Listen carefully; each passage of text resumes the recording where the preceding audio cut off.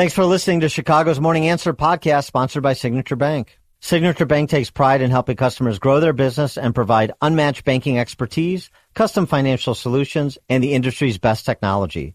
So whether you're a business looking for a deposit relationship or needs a ready source of financing, Signature Bank is the right bank for you. Call today at 773-467-5600 to hear how Signature Bank can help your business grow and thrive.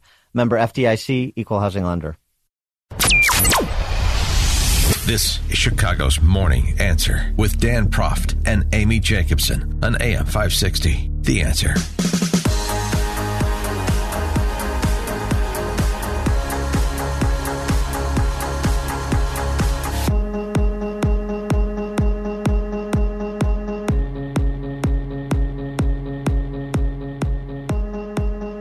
Top of the morning, Dan and Amy. We may have to notify Gallagher and Prager. I think we're going to have to preempt their shows today because there's just so much to go through from yesterday's congressional testimony between Chris Wray, FBI director, and the Ivy League presidents. Oh, my goodness. I know it's just speechifying, but there were still important moments to discuss. And with Wray in particular, the expanse of topics, FISA Section 702, Epstein, the Biden Inc. investigation, confirming the veracity, the existence, the reality of the laptop prior to the 2020 election, targeting of Catholics, the threat of terrorism on the homeland because of our open borders. All of that was covered, and most of it in a very pointed fashion. But let's start with our own Sack of Durbin, since he's been in the news lately, calling, as he did the other day, we discussed, for illegals to join our military, right? Well, for passage of legislation sponsored by his seatmate, Tammy Duckworth. So our Illinois senators, socialist senators, working together, which is wonderful, to make up for the recruitment problem that armed services have by providing a path for people in this country legally to serve and then get citizenship. That's the big policy idea coming from Durbin. And real quick, what are they going to speak 18 different languages in the military, especially when they're in battle? But whatever. We litigated that yesterday, but it still bothers me, and it bothers a lot of people who have served this country proudly. They told me yesterday, the reason why they shave our head is they break us down so that we can work together as a team. It's not an I or a me. It's a team. And you're going to understand the need for unit cohesion in the military. Exactly. So Durbin, though, was cornered by Fox News Channel's Hillary Vaughn and asked about a topic we also raised with respect to Sack of Durbin, the scoundrel and senior senator from Illinois. You're familiar with him, I think. And that's about the flight logs from Epstein. Can we get more information?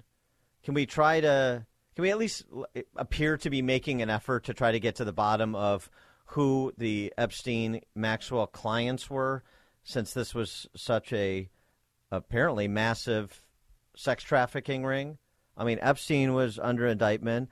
Maxwell's sitting in prison right now, and there were no clients. That's odd. You know, when you had like the Hollywood madam like Heidi Fleiss, when she was prosecuted, well, then we started to learn about clients because she was a madam, and they were either celebrated or they were shunned, but they were on the list.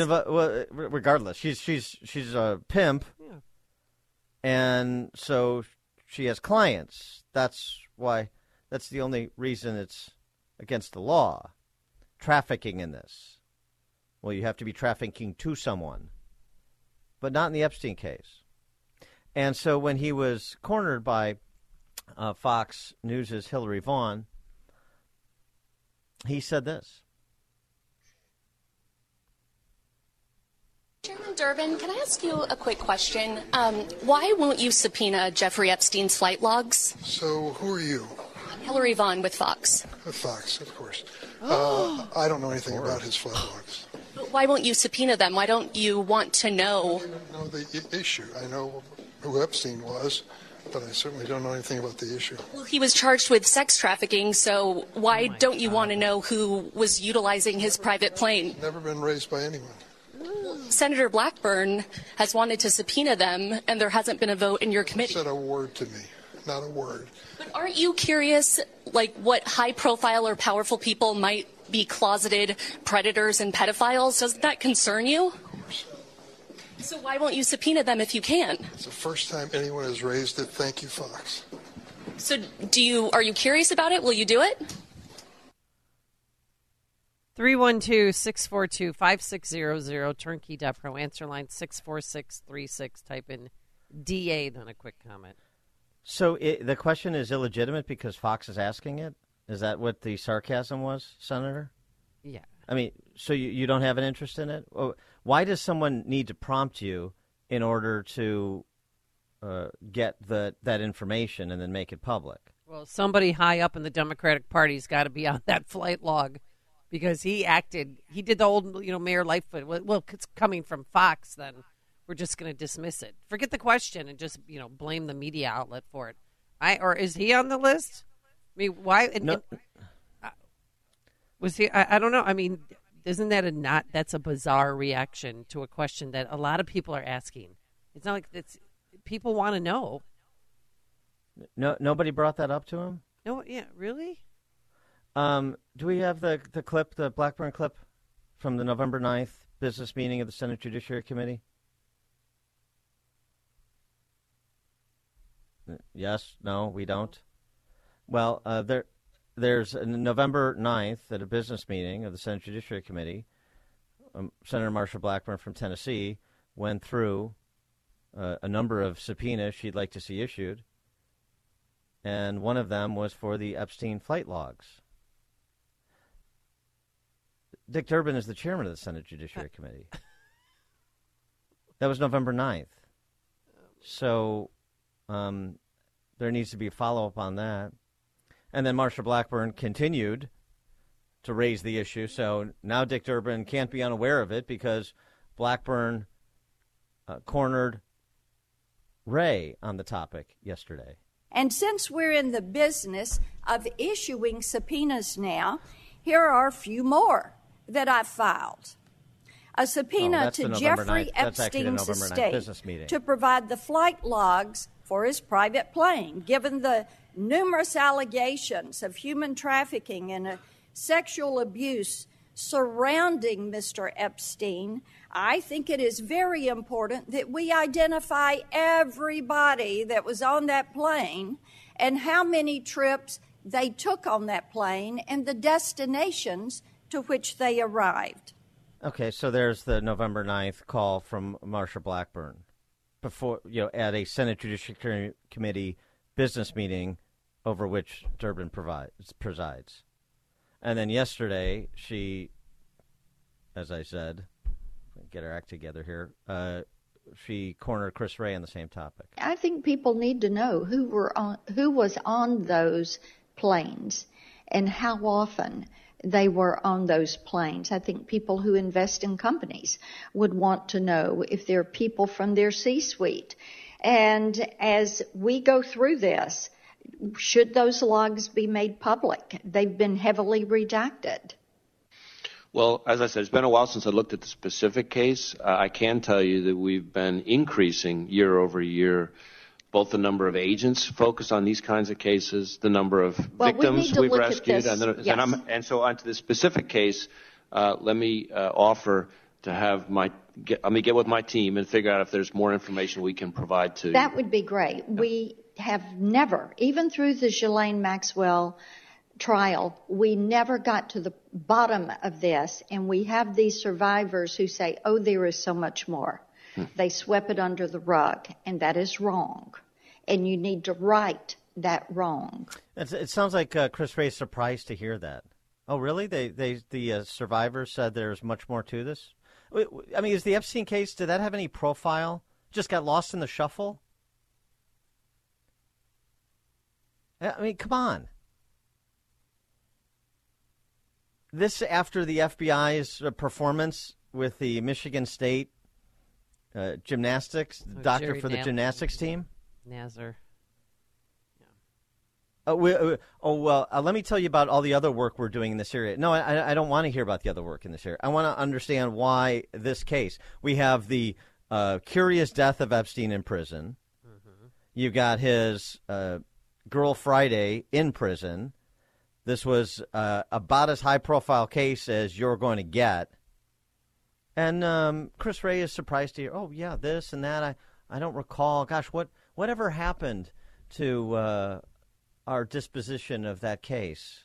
I'm going to have to get with my team on that. There's something very striking about the testimony yesterday from Chris Wray across topic and the testimony from the Ivy League presidents over on the House side. The stories you need to know to start your day. This is Chicago's Morning Answer on AM 560. The Answer. Hey, business owners, is your business and money in good hands? Does your bank invest in your success? Hi, Mike Gallagher here, letting you know that when you need a relationship bank, Signature Bank makes commercial banking personal. I love these guys. Not only do they have expansive industry experience, a strong financial track record, but they're also highly capitalized for strategic growth. That's so important. That's why Signature Bank is my bank. They know what it means to grow a business by designing solutions that are right for you and only you. These are real people. They're ready to help. So reach out to my friends at Signature Bank. Make the call today, 773-467-5630, 773-467-5630, or visit them online at signaturebank.bank. That's signaturebank.bank. Your business could be Signature Bank's next success story. Go online, signaturebank.bank, member FDIC, equal housing lender. Signature Bank. If you're looking for the latest news, insight into what it means, and the sharpest opinion, there's only one station in Chicago where you can turn, and it's this one. We're AM 560. The Answer. Top of the morning, Dan and Amy. So yesterday, continuing our discussion of FBI Director Christopher Wray's testimony and also folding in the testimony from Ivy League presidents on the House side about, of course, the rise of anti-Semitism on campus. Something very similar about the nature of the answers you got from the Claudine Gays and the Liz McGills and the Christopher Wrays. We'll develop that.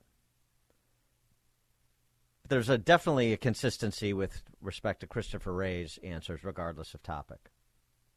There was always a reason to not do the right thing. Always a reason. They have these processes over at FBI, and Christopher Wray has initiated all sorts of reforms. Nobody knows what they are because the FBI won't disclose them. But there's always a reason not to use them, the processes, to hold people accountable. John Kennedy, senator from Louisiana, of course, asking Chris Wray about the Hunter Biden laptop. And since the FBI has had it since 2019 and authenticated it ostensibly before 2020, why not set the record straight in the face of the propaganda from Mr. 10% and the deep state actors who penned that letter in advance of the 2020 election? Why not set the record straight? Why didn't the FBI just say, hey, the laptop's real? Why didn't you just tell everybody the laptop's real? We're not vouching for what's on it, but it's real. This isn't a fiction. Well, as you might imagine, the FBI cannot, especially in a time like that, be talking about an ongoing investigation. Second, I would tell you that at least my understanding is that both the FBI folks involved in the conversations and the Twitter folks involved in the conversations both say that the FBI did not direct Twitter to suppress. But others were in government. Well, I can't speak to others in government. Now, that's part of the point that I was trying to make, because the Fifth Circuit's opinion... But you're the FBI. You're not part of the White House and part of Homeland Security. You're not supposed to be political. You see all this controversy going on. Why didn't the FBI say, time out, folks, we're not getting in the middle of this, but the laptop's real? Again, we have to be very careful about what we can say, especially in the middle of an election season, because that's precisely some of the problems that led to my predecessors' negative findings from the Inspector General. Did you hear a gavel? No. Election season, that's not a time for the truth. God forbid. 312-642-5600, turnkey.pro answer line. You could reach us on our text line, 64636. Type in DA, then a quick comment. FBI's hands are tied. They just have to be a spectator and watch deep state actors lie and for the purpose of misleading the public about the Hunter Biden laptop for the purpose of getting Joe Biden elected. Hands tied on that one. Hands tied when it comes to everything related to the investigation into Biden Inc., to the extent there actually is one, which is the point that Ted Cruz made. Is the FBI, do they make a routine practice of allowing partisan political optics to prevent investigating serious evidence of corruption? My instructions to our people on this and on every other investigation are that we are to follow the facts wherever they lead, no matter who likes it, no matter what political influence there may be out there. Then why did you get the GPS data on where Hunter Biden and Joe Biden were? Again, Senator, with respect, I can't discuss an ongoing investigation. And Director Wray, you and I have gone round and round on this, because I understand anytime you're asked about this, the answer is it's an ongoing investigation. Of course, the investigation isn't ongoing. You're not doing the work. You got whistleblowers pointing out that you're not doing the work. And you are hiding behind the skirts of the Attorney General.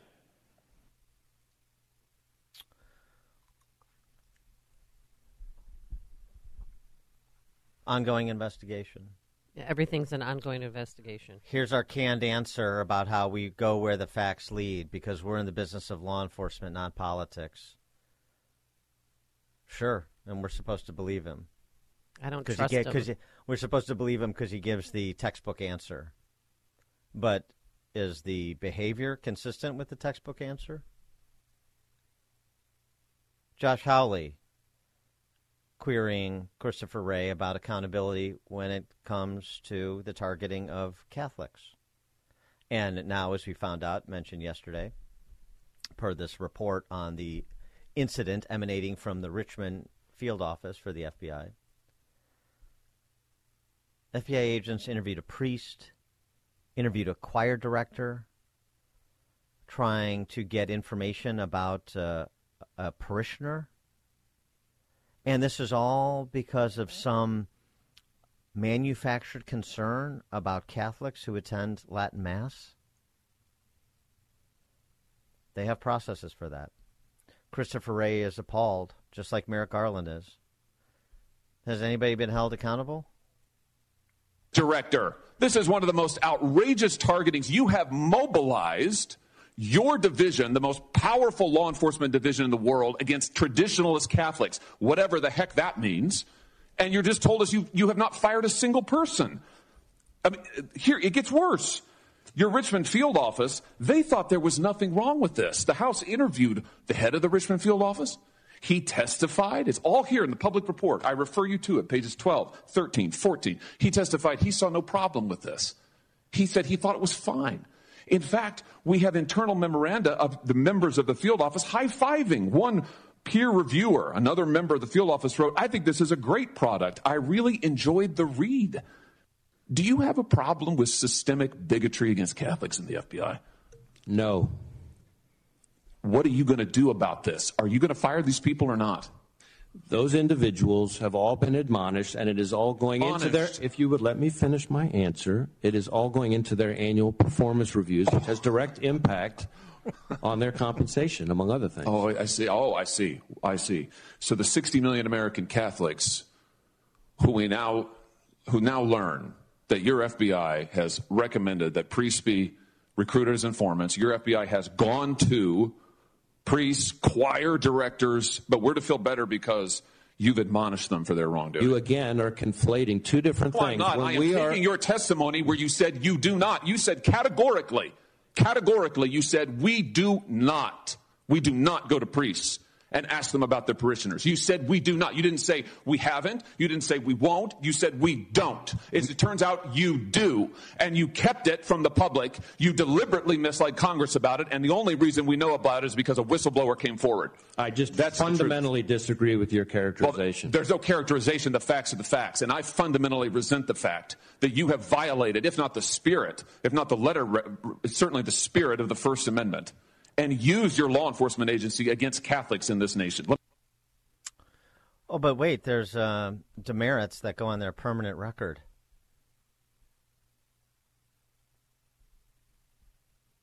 Frank, Board of Trade, you're on Chicago's Morning Answer. Yes, I've always suspected that the Attorney General wore skirts.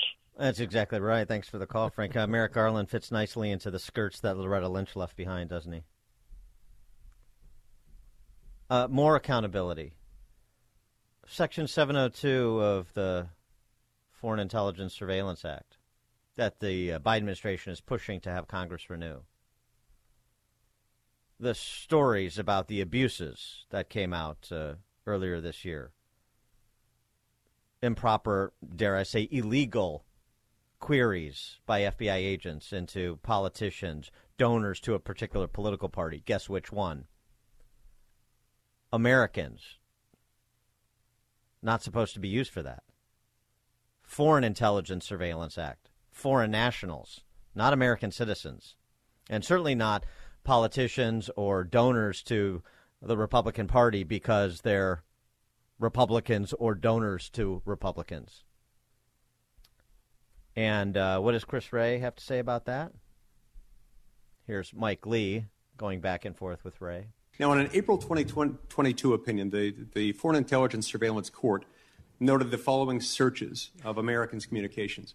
19,000 donors to a particular congressional campaign, 133 Americans participating in civil unrest and protests in the summer of 2020, and Americans who were in the vicinity of the Capitol, not necessarily inside the Capitol, but in the vicinity of the Capitol on January 6, 2021. The DNI's semi-annual assessment of Section 702 disclosed illegal queries conducted in 2019 to 2020, quote, using only the name of a U.S. congressman. The FISA court disclosed two particularly egregious searches from 2022. In June of 2022, an analyst conducted 4 queries of 702 information using the last names of a U.S. senator and of a state senator without further limitation. On October 25, 2022, a staff's operations specialist ran a query using the Social Security number of a state judge who had, quote, complained to FBI about alleged civil rights violations perpetrated by a municipal chief of police, close quote. Were the FBI employees who conducted those illegal searches terminated, or did they have their security clearances stripped? Yes or no? Again, I don't know that I can speak to specific instances, but what I can tell you, and I think this is important to this exchange, is that all of the instances you just listed off all involve conduct that occurred before the reforms that we put in place. Before the reforms you put in place, reforms, the text of which we don't even have access to. Reforms that you've put in place. I've been on this committee for 13 years. During the entirety of those 13 years, I've expressed concerns to FBI directors appointed by presidents of both political parties and 3 different presidential administrations. Every darn one of them has told me the same thing. Don't worry about it. We've got this taken care of. We've got new procedures. It's going to be different now. It's never different. You haven't changed. And you keep referring to these policies, these new procedures. We haven't seen that. We're not even allowed to have access to it. And we have absolutely no reason to trust you because you haven't behaved in a manner that's trustworthy. You can't even, as we sit here, tell me that people who intentionally, knowingly, deliberately violated the civil rights of American citizens, that they were fired or that they had their security clearance stripped. 312-642-5600, turnkey.pro answer line, 64636DA, turnkey.pro text line. I know the Section 702 stuff gets into the weeds a little bit, but it's pretty straightforward. Illegal searches, and they want this renewed. And it will hamstring our ability to keep America safe if it doesn't get renewed. I'd be a no. I think Mike Lee's going to be a no. Yeah. How do you reward even law enforcement with expanded powers or an extension of expanded powers when they behave like we've seen the FBI behave both under Comey and now Wray. Oh, and then something happens. Oh, well, that's because you didn't support renewing 702. No, it's because you behaved the way that you behaved, destroying the trust that Americans have in the FBI. And so we responded by doing something you won't do, which is hold bad actors accountable. There's more from Lee. I mean, this is like mission critical stuff. More from Lee and how Wray just blithely ignores the law, adherence to the law in his agency. We have these reforms. Anybody held accountable? I can't speak to that. It's just bureaucratic nonsense. It's worse than that. It's worse than that. It's an attack on the Republic. It's a fifth column action. Now, in 2022, FBI and other agencies searched Americans' communications over 200,000 times, only 16 of which were evidence of a crime-only searches that returned information. I'd like to ask you to give a yes or a no answer to these questions. Were the three related batch queries consisting of over 23,000 separate queries relating to the events of January 6th, were those evidence of a crime-only queries, yes or no? I don't know the answer to that. The answer is no. I do know the answer. The answer is no. Were there 141 queries for the activists arrested in connection with the George Floyd protests here in Washington, D.C., evidence of a crime-only queries? Those were non-compliant queries, and again, they all predate the reforms that we've put in place, which echo other reforms that other FBI directors have told me about every darn year. How about the 19,000 donors to a political campaign? The answer there is no. What about the query for a sitting member of Congress? The answer there is no. What about the query involving a U.S. senator, which for all we know could be any one of us? The answer is no. And so what does that tell me? Well, what I'm hearing and what these data points all point to is that a warrant requirement or prohibition relating to, quote-unquote, evidence of a crime-only queries would not have been something that would have prevented any of the most egregious examples of the abuse that we've seen under Section 702. So the FBI is already required to obtain a court order in some circumstances before accessing the contents of Americans' communications in the context of 702. They're already required for that in some circumstances. Since 2018, how many times has that requirement been triggered, according to government reporting? Do you know? You're talking about the so-called F2? Yes. Yeah, how many times has it been triggered? Yes. I think there have been 2 instances where I think is maybe the number. 103 times it's been triggered. And out of those 103 identified times, the FBI should have obtained a court order. How many times did the FBI actually obtain one? Do you know?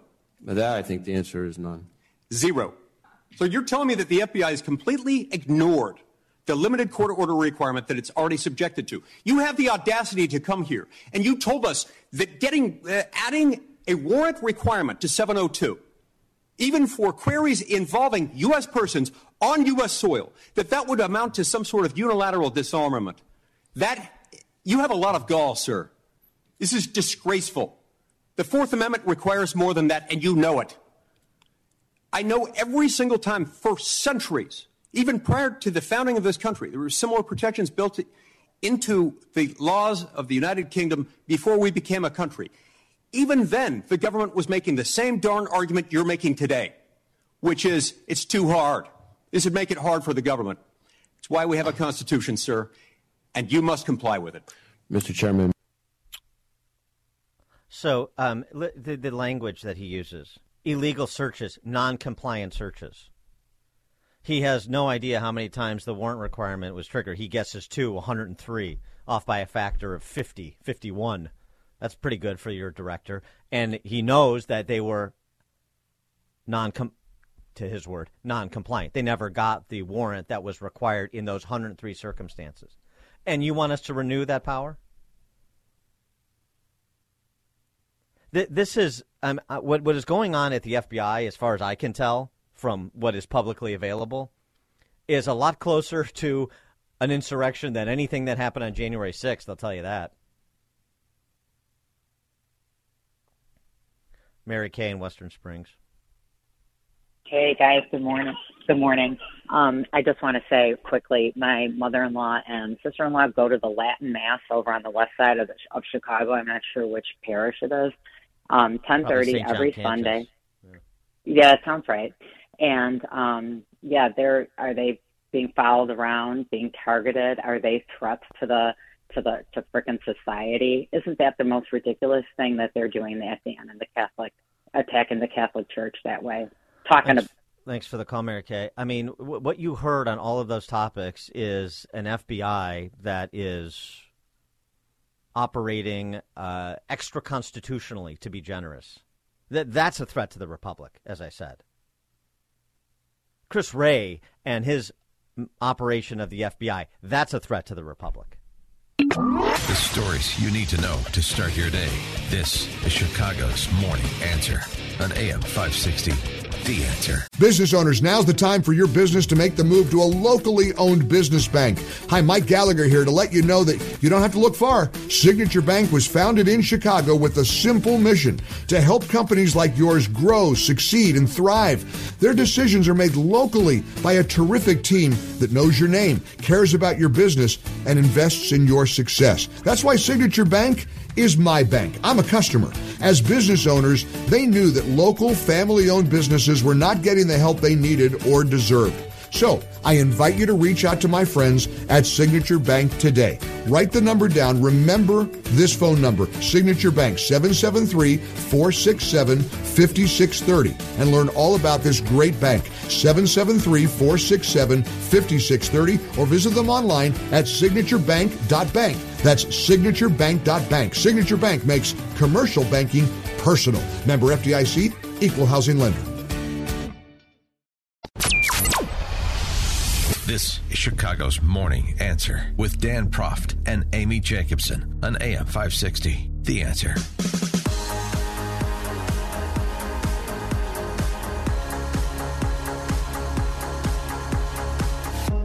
Top of the morning, Dan and Amy. Governor Spalding is making a point to BLM Brandon, isn't he, about who's in charge of the state of Illinois, and it's not you, BLM Brandon. That, I think, is the overriding point that he made when he had his IPEA put a halt to the construction of that migrant base camp in Brighton Park. 312-642-5600, turnkey.pro answer line, 64636DA, turnkey.pro text line. And there's so many questions to be asked. Why did it go on for so long? Dan, 4 tents are up, including 2 ginormous ones, but then there's also electrical that's been in there, water, sewage. It's all been in place.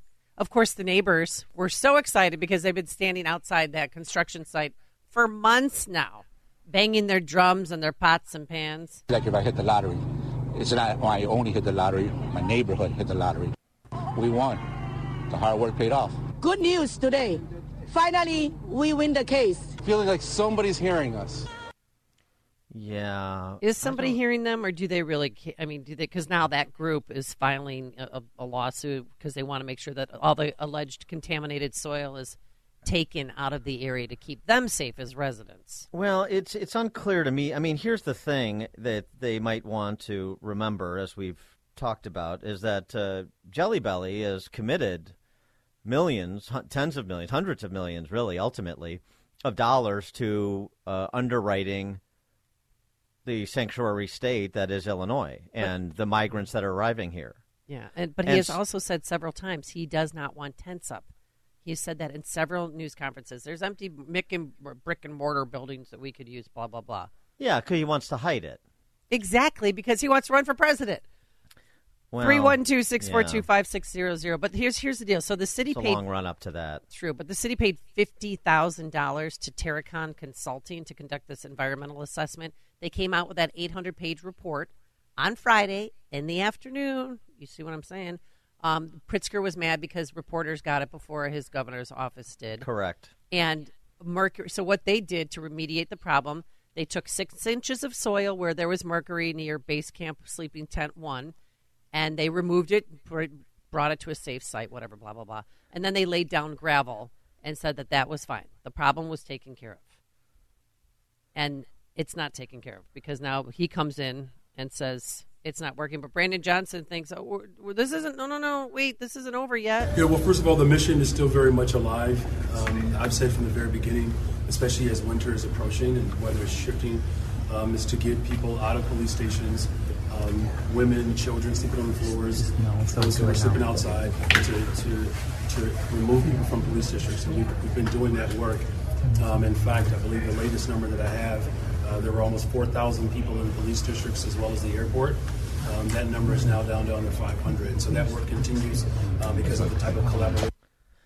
Yeah, well, he's got a problem, BLM Brandon.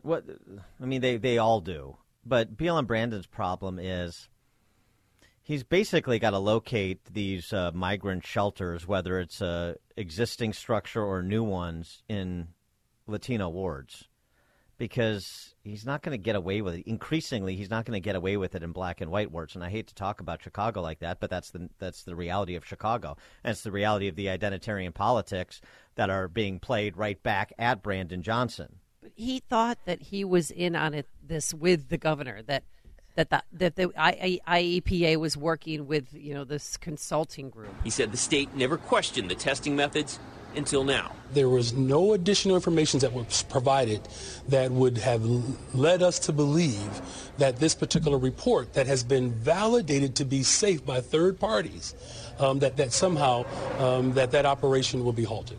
Well, this is the thing. I mean, there's politics here. Obviously, if Pritzker wanted to, he could have essentially had the IEPA green light this. I mean, let's just be real about how this works. So this isn't about safety, but they're all confused. I mean, your buddy Vasquez then comes out after the halting of this construction and says, yeah, we better err on the side of caution and safety, and we don't want, to come back years from now and people would have gotten sick because we didn't do enough remediation of the property. Well, why are you saying that now? And you weren't saying that when the project was moving ahead. You're saying that now only because Pritzker stopped it. So Vasquez is trying to middle, seems to me, Pritzker and Brandon Johnson on this. It's all political posturing. This has nothing to do with any interest, any concern for the best interests of the migrants or certainly Chicago residents. We know that.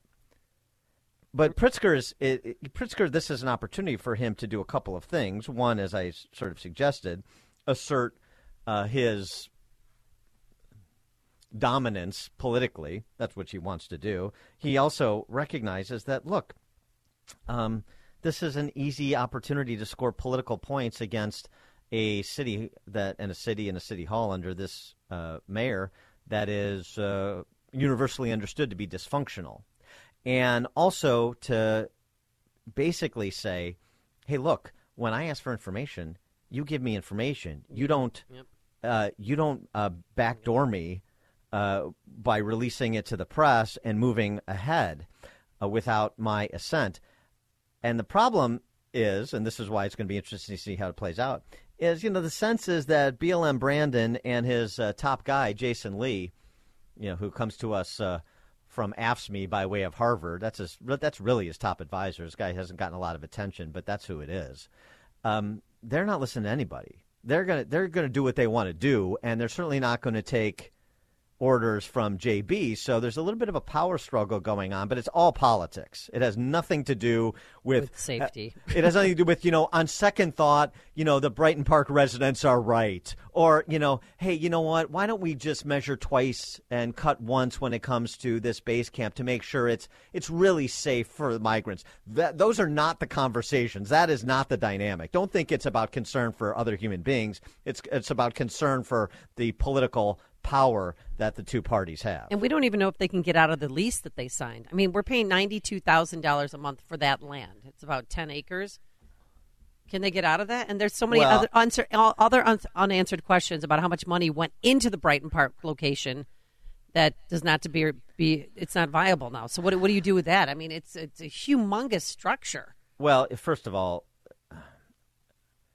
the money doesn't matter to BLM Brandon or Jelly Belly. You understand this. The other people's money doesn't matter to them. That's number one. Number two, I'd be surprised, but maybe I shouldn't be, if the Corp Council, which, would negotiate the terms of the lease with the city for this property, if they didn't have a rider in there about clearing, getting IEPA clearance to move forward with construction as a contingency in the lease, I'd be surprised. But perhaps, we don't know.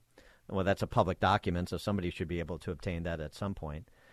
And then we also, it's expensive now and it's time consuming to have to do the necessary remediation to get IEPA clearance, but they could still move forward and do that if they wanted.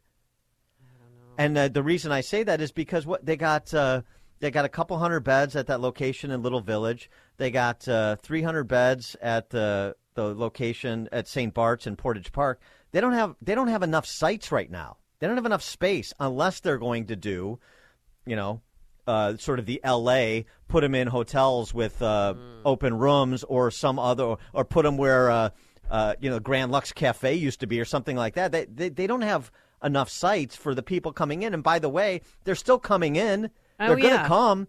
New York, there was, New York Post reporting yesterday about more buses coming to New York with more migrants. Abbott's still going to send them up here. So this is going to get more complicated, not less. And winter is approaching, and the tents that they removed outside of police stations, in certain ones, not all of them, I'm sure they're going to be popping back up. The place in Little Village that you're talking about, that's going to house only 200 people. That's not 2,000. And that place is going to be for women and children and kids with special needs. Well, this is my point. I know. Tony Roselle, you're on Chicago's Morning Answer. Good morning. Thanks for taking my call. I'm curious about the 6 inches of gravel. There's a park at 29th in Sacramento that was built on a site that was contaminated, and they added something like 6 feet of topsoil to cover the site. And it's above street. It's well above street level. And I'm thinking 6 inches of gravel, that doesn't sound remotely like an EPA-approved method of dealing with that. Well, somebody that was cited in the study is Dr. Susan Buchanan. She's a UIC professor, and she talked about how it was removed and is it safe and the dangers of mercury. The mercury that they found would put humans at risk, but they removed it from that site. The levels that they found in the soil, not in the air coming from the soil, those levels put people at risk only if they ingest the soil. So that putting the 6 inches of crushed rock on top should be fine on a temporary basis. Well, it's not like they're city council members, so they probably won't eat the dirt. They're probably more sophisticated than the political leadership of the city. So I'm not too so concerned about that. Well, but if there's kids there, and how kids. Well, I'm not. Yeah, but you're also covering it. I'm not an environmental engineer. I don't know, but it's either. Like I said, it wouldn't surprise me if that putative expert is correct, and it's just straight power politics. That wouldn't surprise me either. If it's actually not, a site that's unsafe, it's just Pritzker making a point here. He wants Chicago to look as good as possible for the DNC in August of next year. Well, that's true. And that's not a good look. Joe in Naperville. Yeah, congratulations to these leaders because they bamboozled us. They're glossing over the original sin.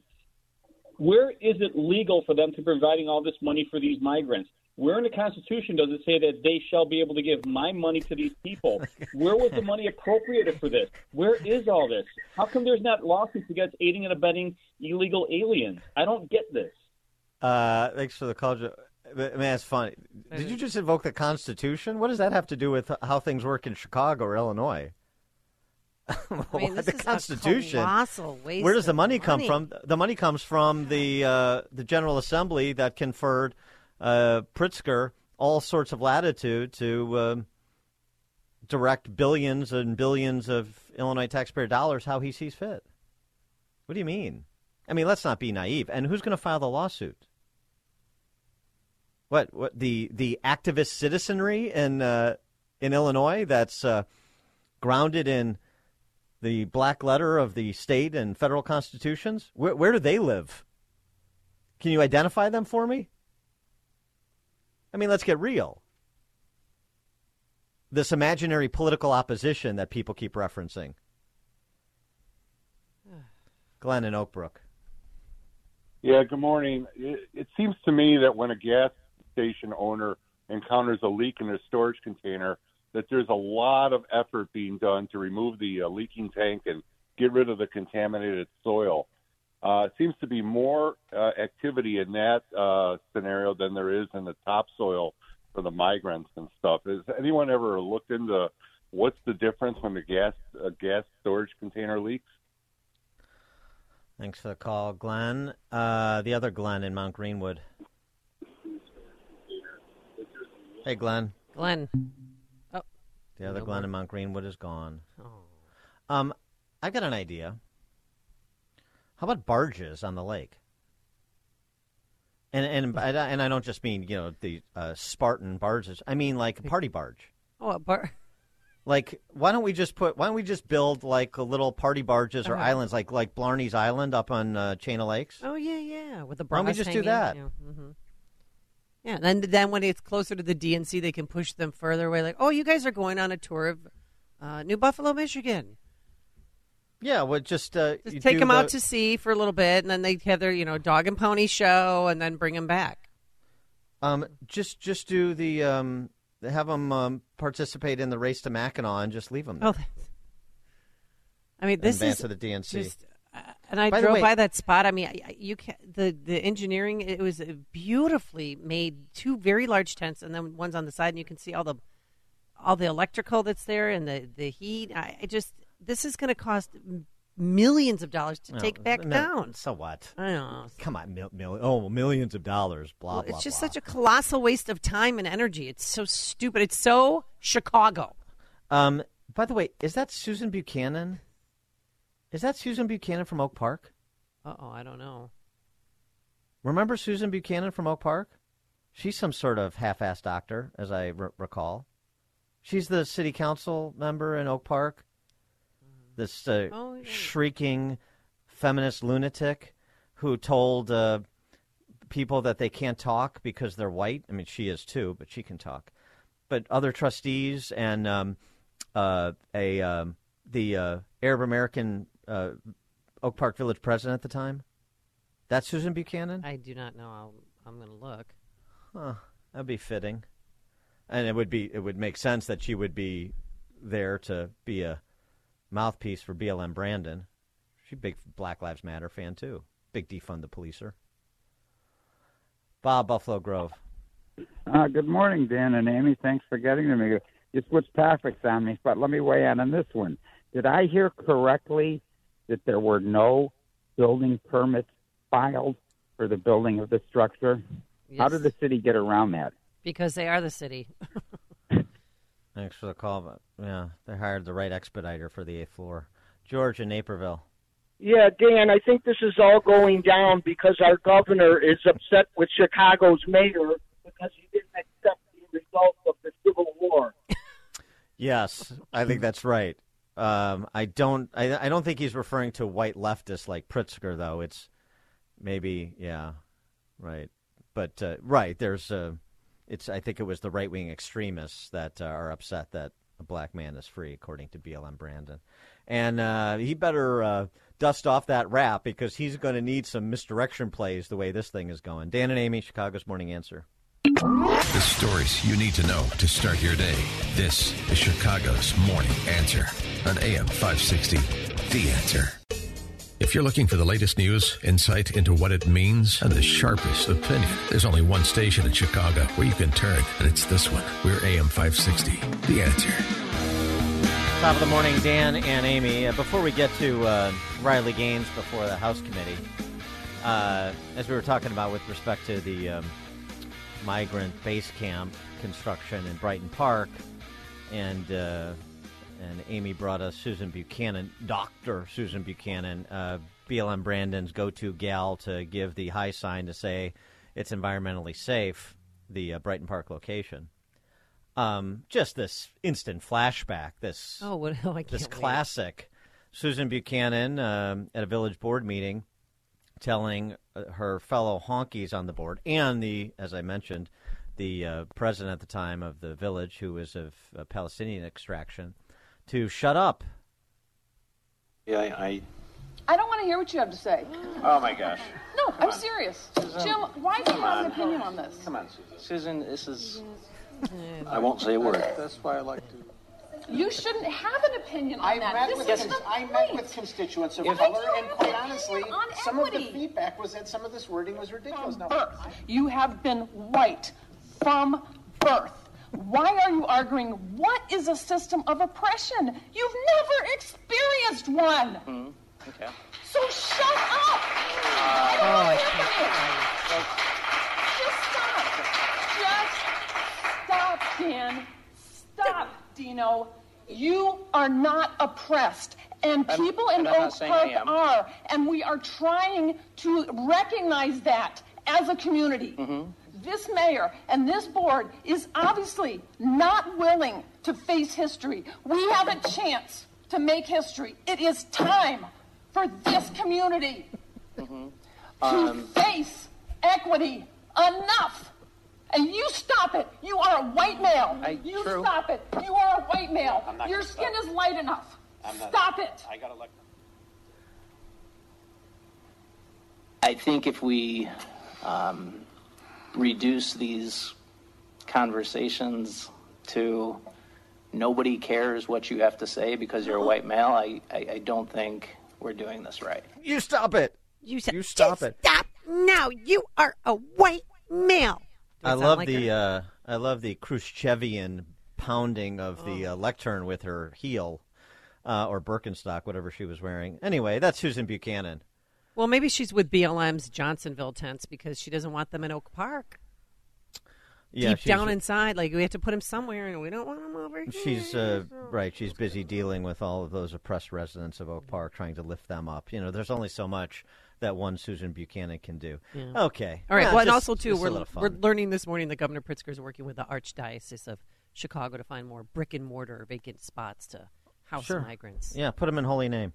Why not, Cardinal Cupich? And definitely you want to be constructive there after he just ended the tax credit scholarship program that will result in probably 10 to 15 arch schools closing. But, yeah, okay. Cardinal Cupich at the ready. Brilliant.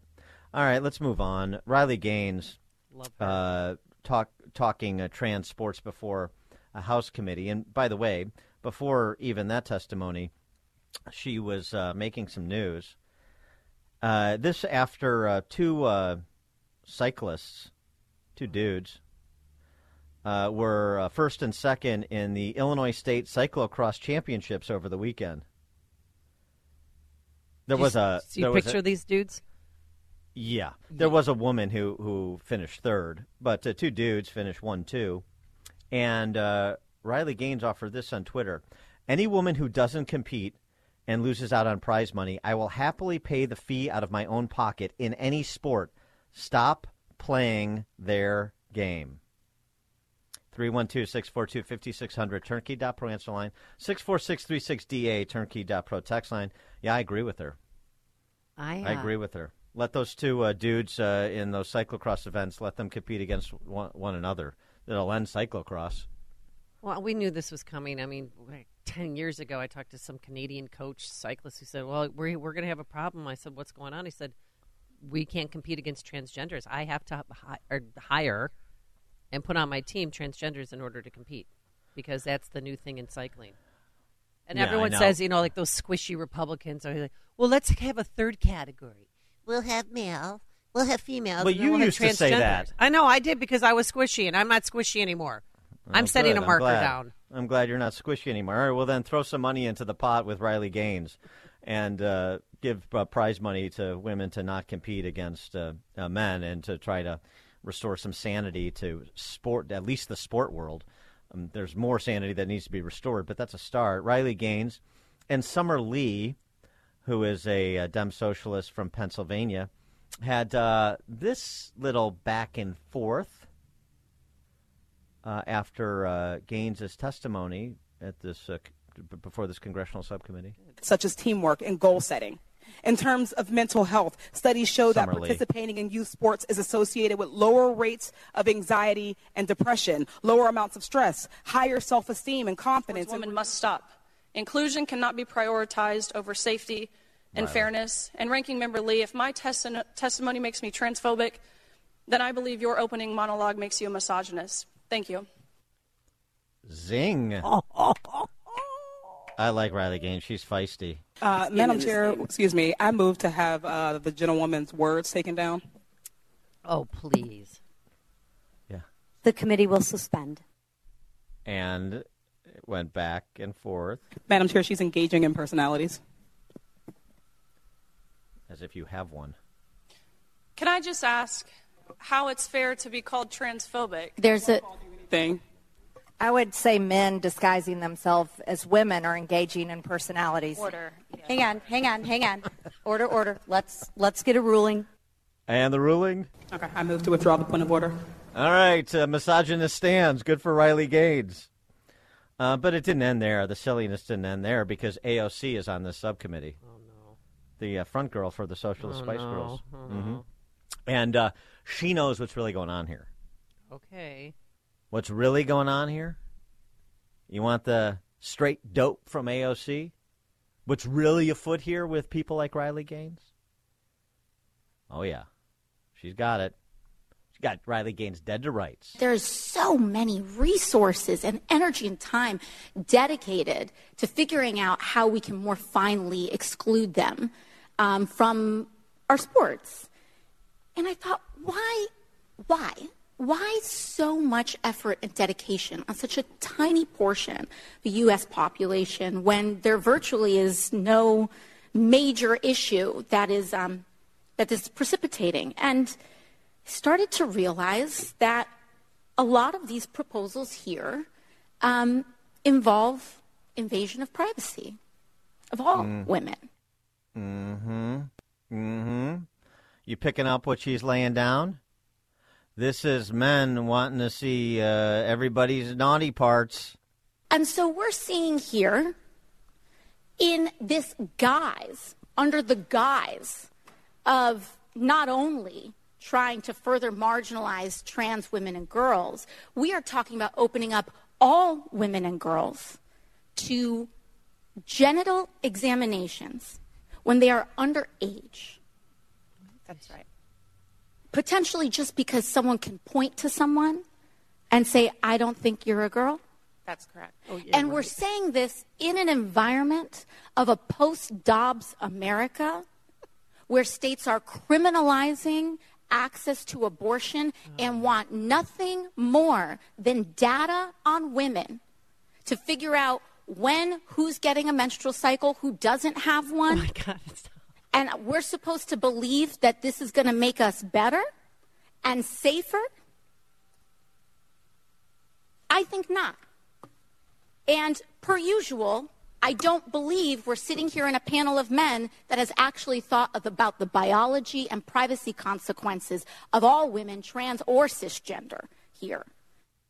Is she high? Is she on something? I mean, can I get a time out here? Yeah, can you all lift up your skirt, please? We just want to check about your naughty bits. This is all about men wanting to get information about a minor girl's menstrual cycles to create some sort of database to prevent them from getting an abortion. You follow? Wow, that is quite the stretch, Dan. Oh, man. This is their best new argument. And I love the other. I mean, it's really remarkable. By the way, it's not a panel of men. The chairperson of the committee is a Republican, a woman. You have Riley Gaines and a panel of women, a woman from the Heritage Foundation, a woman from the Women's Law Center that was Me Tooing AOC as she was going off and chasing this black helicopter that she released. So that doesn't make any sense either. But something else that she said too. You know, it's just such. Oh, we're trying to marginalize an already marginalized subset of the population that's so small. Well, here's another example of a small percentage of a big number can become a big challenge. We talked about that with Islamic terrorists, and I'm not comparing the two. I'm just saying use this as a model, right? Yes, most Muslims the world over are peaceful, pluralist, and nonviolent individuals, but a small percentage are not. And a small percentage of 1.5 billion people can be a big problem. We talked about that throughout the course of the 21st century with the efforts to combat Islamofascism. Well, with respect to men playing women's sports, for example, in this case, we brought you the story the other day about the report card in Oregon that finds a 57% increase among the student population in the state of Oregon in those identifying as gender fluid. Well, a 57% increase gives you 3,000 Oregonian kids that are gender fluid, and some subset of that could be boys that are going to play girls' sports. So that's a small percentage of the overall student population in Oregon. But when you start talking about potentially dozens and hundreds of boys playing girls' sports, then you have a bit of a problem, not just with injuries, but with unfairness and all of the other associated issues here. So to say it's a small percentage of the population, so this is a waste of time, is misleading. And the rest of, obviously, what Eos has said is just unmitigated lunacy. But, okay, that's where it's at. Oh, and by the way, to the Heritage Foundation analyst that was there with Riley Gaines, essentially sharing the same position as Riley Gaines and making the case. She was a collegiate athlete. She's the mom of a collegiate athlete, making the same case that Riley Gaines was making. Here's another member of this august subcommittee, Jasmine Crockett from Texas, saying this about the Heritage Foundation. No need to address the merits of what this woman is saying when you can just smear the organization. In fact, Ms. Perry, I know your organization, the Heritage Foundation, loves Texas. Ooh, they love Texas. They always sending us some nonsense bills that somehow set this country on the wrong trajectory. They send them to Texas. They send them to Florida. Every deplorable state that we can think about, they usually coming out of y'all's think tank. Every deplorable state? So Texas is a deplorable state. She's a congresswoman from Texas. Okay. Well, I know she can wrestle with her constituents about that. Good stuff. Good stuff from those rank-and-file socialist Spice Girls. Ed in Oak Brook, you're on Chicago's Morning Answer. Yeah, you know what amazes me? Why are Republicans even getting involved with this? This is such a stupid issue. And the fact of the matter is, we're not winning this argument. Who's offended by this or affected by this? It's women. So, and who's voting Democrat? Women. Let them fight it out themselves. You can't win this argument. You saw AOC, unbelievably, she's a congresswoman, saying, white males. Well, that's what the humanoids in the Democratic Party, and they all are the humanoids, they hear that and they automatically hate white males, just like that lady in Oak Park hates white males.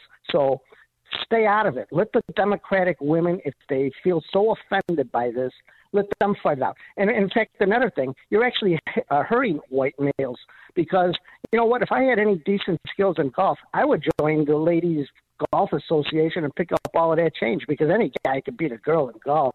Right. So, yeah. Right. No, okay. no. Hey, easy there now. And right. on the professional level, I bet any professional male golfer can beat the top women golfers. Right. Annika Sorsen, remember, Thanks she for the tried call, that, and we don't tee off on the same boxes that you do, if you know what I mean. Of course, I completely disagree with that. I've made that clear, and it's a silly argument that Ed makes because, first of all, the only cohort of women that are majority Democrat are single women.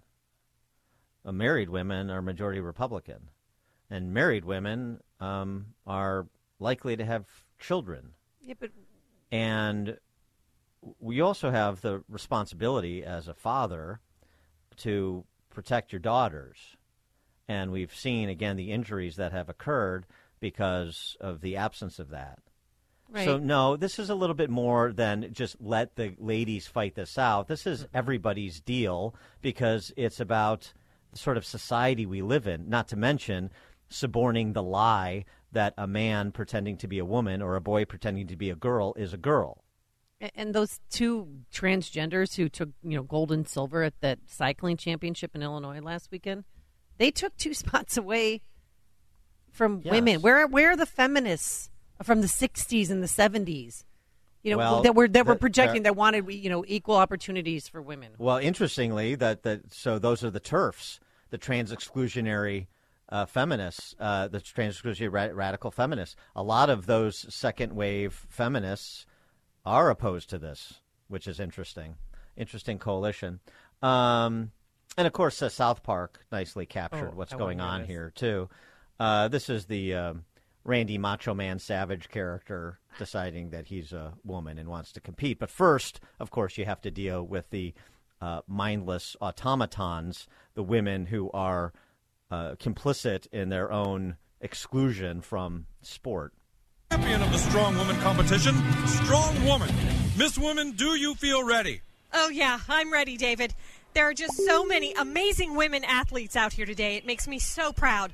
Now, this is the first year that a trans woman is in the competition. How do you feel about that? Amazing. I feel honored to be a part of history. I have a lot of incredible trans friends who are athletes, and so we're all inspired this woman's competing.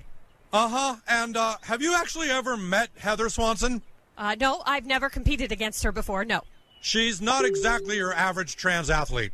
Well, what is an average trans athlete? Honestly, I find that kind of bigoted, David. Okay. Heather Swanson is actually joining us now. Miss Swanson, how does it feel to be competing today? I can't tell you how free I feel now that I've started identifying as a woman. Now that I can compete as female, I'm ready to smash the other girls. And is it correct you just started identifying as female 2 weeks ago? I'm not here to talk about my transition. I'm here to kick some f***ing ass. Let me tell you something, Dingleberry. David Perry. I'm gonna roll up the other women here, and I'm gonna smoke them. I am the strongest woman this state has ever seen. Any words for the challenger, Miss Woman? Good luck, Heather. Luck is for dudes. Well, with that, let's get right to the action. Oh, yeah. The stories you need to know to start your day. This is Chicago's Morning Answer on AM 560. The Answer. This is Chicago's Morning Answer with Dan Proft and Amy Jacobson on AM 560. The Answer.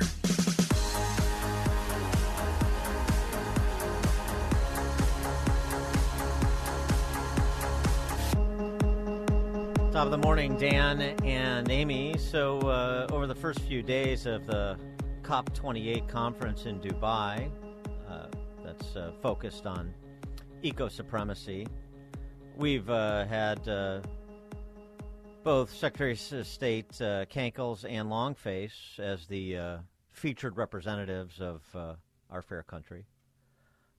John Kerry reissuing his fatwa against fossil fuels. To mention that there's only one simple reason we are in the predicament we are in. No rocket science needed, no new algorithm, no mathematician genius. This is happening because we burn fossil fuel unabatedly in the world. And that's what's doing this. It's a sort of a weak golf applause there for that definitive statement against fossil fuels, where the source of 80% of America's electricity. But anyway, and then you had Kankles following up, spewing lies about climate deaths, climate-related deaths from hot versus cold. Well, she only talked about hot. She didn't talk about cold. Golly, I wonder why. We're seeing and beginning to pay attention and to count and record the deaths that are related to climate, and by far the biggest killer is extreme heat. I mean, even in Europe last summer, which has the ability to count and figure out what happened, they recorded 61,000 deaths because of the heat in Europe.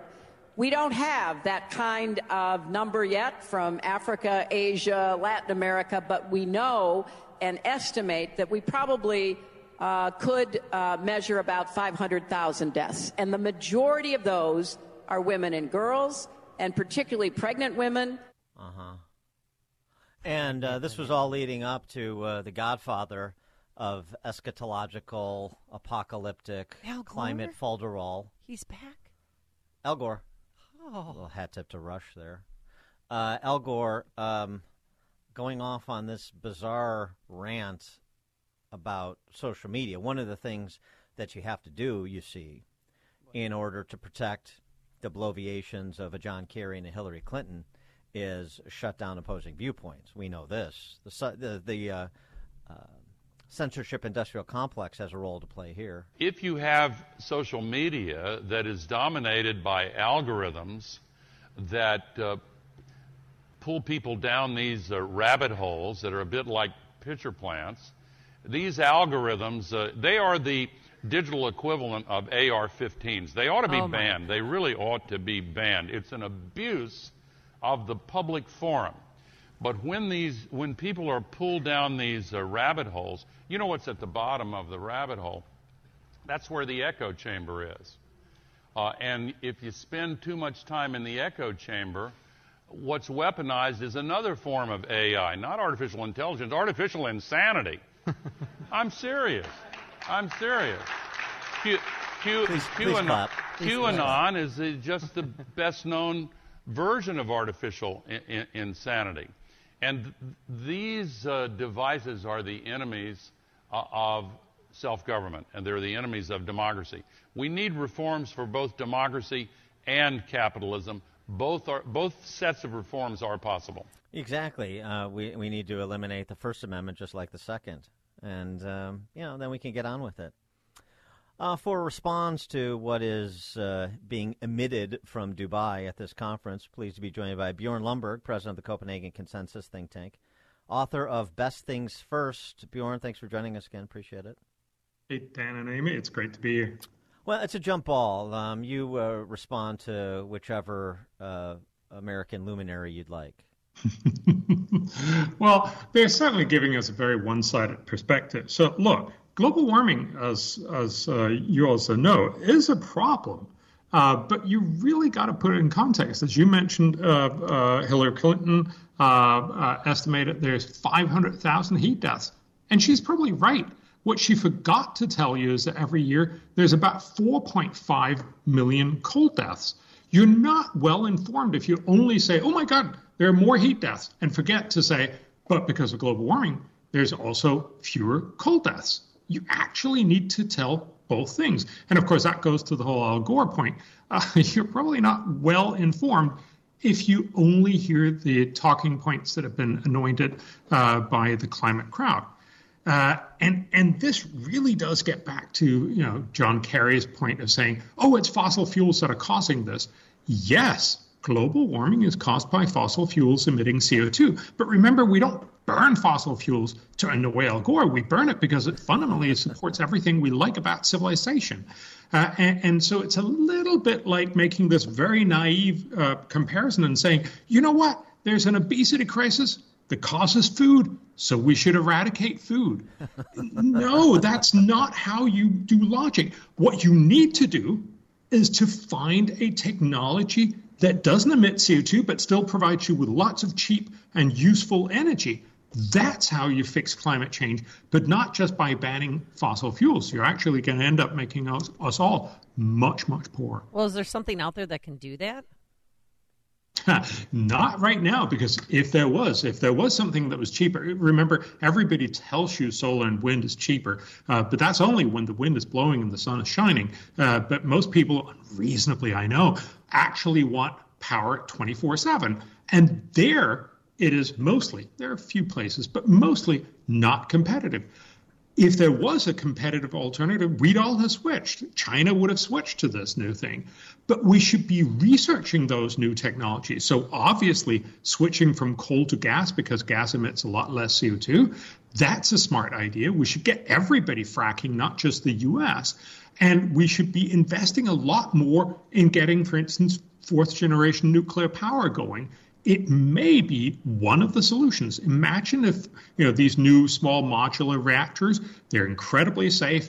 If they're also incredibly cheap, everyone would buy them. But again, this is a question about making sure that the future becomes so cheap for green energy that not just rich, well-meaning Americans will buy a little bit of it to show off, but China, India, and Africa will do so as well.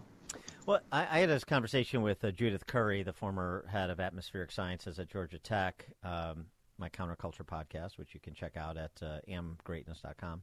Anyway, one of the things that she pointed out, too, and I think we've discussed this, but, there's so much we don't know, too. It turns out that understanding the dynamics of what causes temperature increases or temperature decreases is complicated because the climate is a complicated thing to study. And it's sort of been borne out by all of the predictions of the models that Al Gore relied on 3 decades ago, that have not proven up. I mean, he was predicting end times well before AOC was doing it.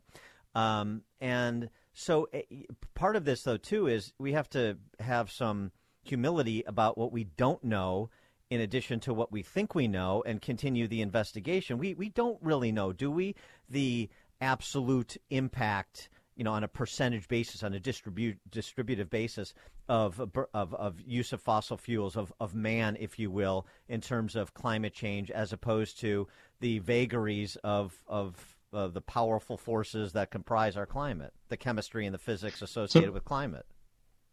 So, Dan, Judith Curry is a great woman, and I love what she's doing. I'm totally going to defer to her because she's a scientist. She's a natural scientist. I'm just a lowly social scientist. So what I try to point out is that even if you get all of this stuff right on the climate models, and I think she's very right in saying there's a lot more uncertainty than we normally talk about, but even if we got all of this right, we got to realize that mankind is incredibly adaptable. When sea levels rise, that's going to be a problem, yes, but it's not like it's going to drown hundreds of millions of people because we actually know how to deal with rising sea levels. Holland is a great example of that. And for very little resources, over 100 years, we will mostly protect almost everywhere on the planet. We already know this from social science models. So what we got to realize is currently, the COP28, as you're talking about, this gabfest on climate, is telling us we need to go net zero by 2050. What they're not telling us is that the impacts are probably going to be a lot smaller than what you're normally told because we'll actually adapt. But what they are totally not telling you is the costs are going to be phenomenal. So there are actually 2 new papers out that shows how much will going net zero by 2050 cost the world? And the short answer is it will cost $27 trillion each and every year this century. That's just a phenomenal amount of money. Remember, the total global GDP today is about $100 billion. Now, we'll be richer throughout the century, so it'll be a little less, but it will be an inordinate amount of money that we're being asked to offer up to fix a much smaller problem. That's just a bad deal. Well, and the other part of this, too, which is sort of glossed over, so much of it is, you don't have buy-in from OPEC. You don't have buy-in from Russia. You don't have buy-in from China and India, as you mentioned. So if you're talking about saving the planet, then you're going to have to include these other actors. Yes. And Dan, you're spot on, because fundamentally the problem here is you can probably convince most of Europe, some of America, some of the other rich countries in the world. But remember, if every country in the rich world went net zero today and stayed net zero for the rest of the century, which of course would be phenomenally expensive and basically stop modern life as we know it, even if that happened, we would reduce temperatures by the end of the century by less than 1 degree Fahrenheit. Yes, it would have some impact, but only a small impact, because the majority of the emissions are going to come from China, India, and Africa. And as you mentioned, also Russia and the other OPEC people, and some from Latin America. But the fundamental point is this is only going to work if we get everybody else on board. And we're only going to do that if we have the innovations that Amy and I talked about earlier. If we come up with cheap green energy for the future, everyone will switch. If it's still going to be as expensive, Democrats and some European countries are going to try and do it, and it'll have no impact, but it will be very costly. So in the 1960s, they told us that oil would be gone in 10 years. In the 80s, remember, acid rain is going to destroy all the crops in 10 years. And I loved it in the 90s when they asked us not to use hairspray because the ozone layer is going to be gone in 10 years. Remember that one? So what's the next thing? What's the big scare? Well, the next thing, obviously, is climate. And again, it's important to say all of these issues were, to a certain extent, problems. So acid rain did affect some very vulnerable lakes, especially in Norway and up in New England, those kinds of places. The ozone layer was a problem, but it was by no means the end of the world as being portrayed. And the solution, of course, especially for the ozone layer, was not to make everyone feel ashamed and stop using spray cans. It was to find replacements for these ozone-depleting substances. And DuPont came up with that. And suddenly it only cost a couple $100 billion to fix. And we did that over a couple of decades. Again, you fix a problem when it's cheap to fix, or even better if it's advantageous. You don't fix a problem if you're asking people basically to be poorer, colder, less convenient, eat less, drive less, all these stuff. That's not going to work. You're not going to win elections doing that. That was a huge development, going from the aerosol can to the pump spray. I mean, John Kerry alone saved the planet with that transition, right? So we've gone. So it was a combustion engine that was a greater threat to the world, the nuclear holocaust. That's what Al Gore said 2.5 decades ago. And it's just not. Well, right. Well, apparently, and now it's your washing machine. Yes. Well, it's everything, right? You have to stop eating meat. You have to stop driving. You have to stop flying, and you have to stop doing all these things. And again, there's 2 points to this. First, it's just not going to go down well with most voters in the long run, but both because they don't want the cost, they don't want the inconvenience, but also it's not how you convince everyone else. You're just not going to convince Africans and Indians and Chinese that are coming out of poverty and actually, and understandably so, want a better life. They're not going to say, okay, I'm going to give that up. I'm going to get used to poverty instead. They will want to get out of poverty. We should support them, but we should also invest in the R&D so that eventually we get these green technologies that'll sustain us in the long run. I mean, we should fix climate change in the long run, but we should fix it smartly, and we're not doing that. And we're certainly not doing it when we're scaring everyone witless. Yeah, save the planet from the people seems to be the value proposition out of COP28. Bjorn Lomborg, president of the Copenhagen Consensus think tank, author of Best Things First. Bjorn, thank you as always. Dan and Amy, great to talk. Thanks. And he joined us on our turnkey.pro answer line. Listen to Dan and Amy on your smartphone. Download the AM560 mobile app today at 560theanswer.com/mobile. Only the biggest stories, only the biggest guests, and only the biggest opinions. This is AM560, The Answer. Top of the morning, Dan and Amy. Moving from the Bond villains in Dubai to Bond villains here at home at present. BlackRock CEO Larry Fink. I know there's been good news that the ESG investments have been on the wane, but Larry Fink is not at all inhibited by that development. Listen to what he said, sitting next to the Amex CEO, by the way, during the New York Times Deal Book confab about ESG and the attitude he has about what he's pushing. And again, between BlackRock and Vanguard, the leverage they have on most of corporate America. Behaviors are going to have to change, and this is one thing we're asking companies. You have to force behaviors, and at BlackRock we are forcing behaviors. What we are doing internally is if you don't achieve these levels of impact, your compensation could be impacted, okay? You have to force behaviors. And if you don't force behaviors, whether it's gender or race or just any way you want to say the composition of your team, you're going to be impacted. Forced behaviors, gender and race. You know what that is. I mean, that's all the DIE stuff. Mm-hmm. So for all the encouragement that we've gotten from the reporting that DIE is on the wane and ESG is on the decline, Larry Fink is doubling down. You just heard him. For more on this, Steve Moore, economist and GovZilla author, joins us. Steve, thanks for being with us. Hey, good morning, Dan. Hi, Amy. So the corporate world can only go so far before they draw the ire of Larry Fink, and he starts to try to impose his will to change behaviors, as you heard him say. Yeah, that was a strange quote. By the way, it sounded a lot like Stalin. That you have to force people to change their behavior. Is there going to be a 5-year plan? But it's disappointing, too, because in recent months, Larry Fink has kind of pulled back on some of his extreme ESG, climate change dictates, and also on this diversity and equity issue. And yet, every time they take a step forward, they take a step backward.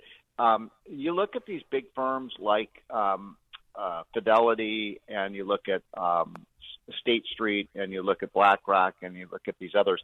They control trillions and trillions of dollars of assets. So they can command these companies to engage in all sorts of liberal policies with just by their financial might. And I find that deeply disturbing. As you know, earlier this year at the Committee to Unleash Prosperity, we graded these firms on how they're voting on things like these proxy votes they take on shareholder resolutions, and like 80 to 90% of the time, they're voting for extreme left-wing, hostile resolutions against the very companies they own stock in. Well, so how do you combat the BlackRocks and the Vanguards and the State Streets of the world? How can companies do it? Yeah, so that's a great question. So when we issued our report back, showing in the Wall Street Journal that 90% of these firms are voting for all these ridiculous things. By the way, that is a violation of their fiduciary duty to their clients.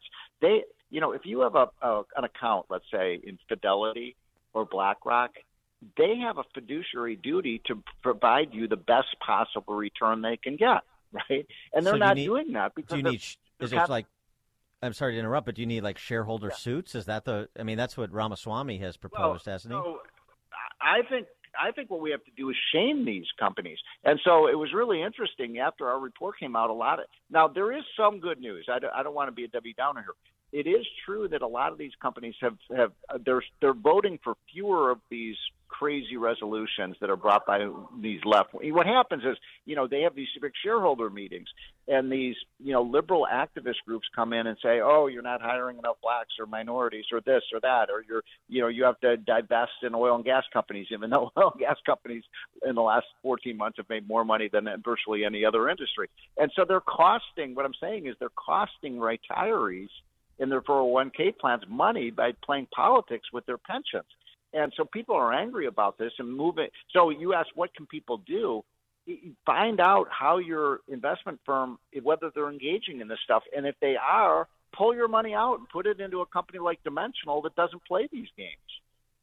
Okay, that's one way to do it. What about shareholder suits, and particularly maybe some of the the Carl Icahns of the world that really could make an impact? I mean, is there any prospect to that being effective? I guess so. But these firms are supposedly representing shareholders. That's the point.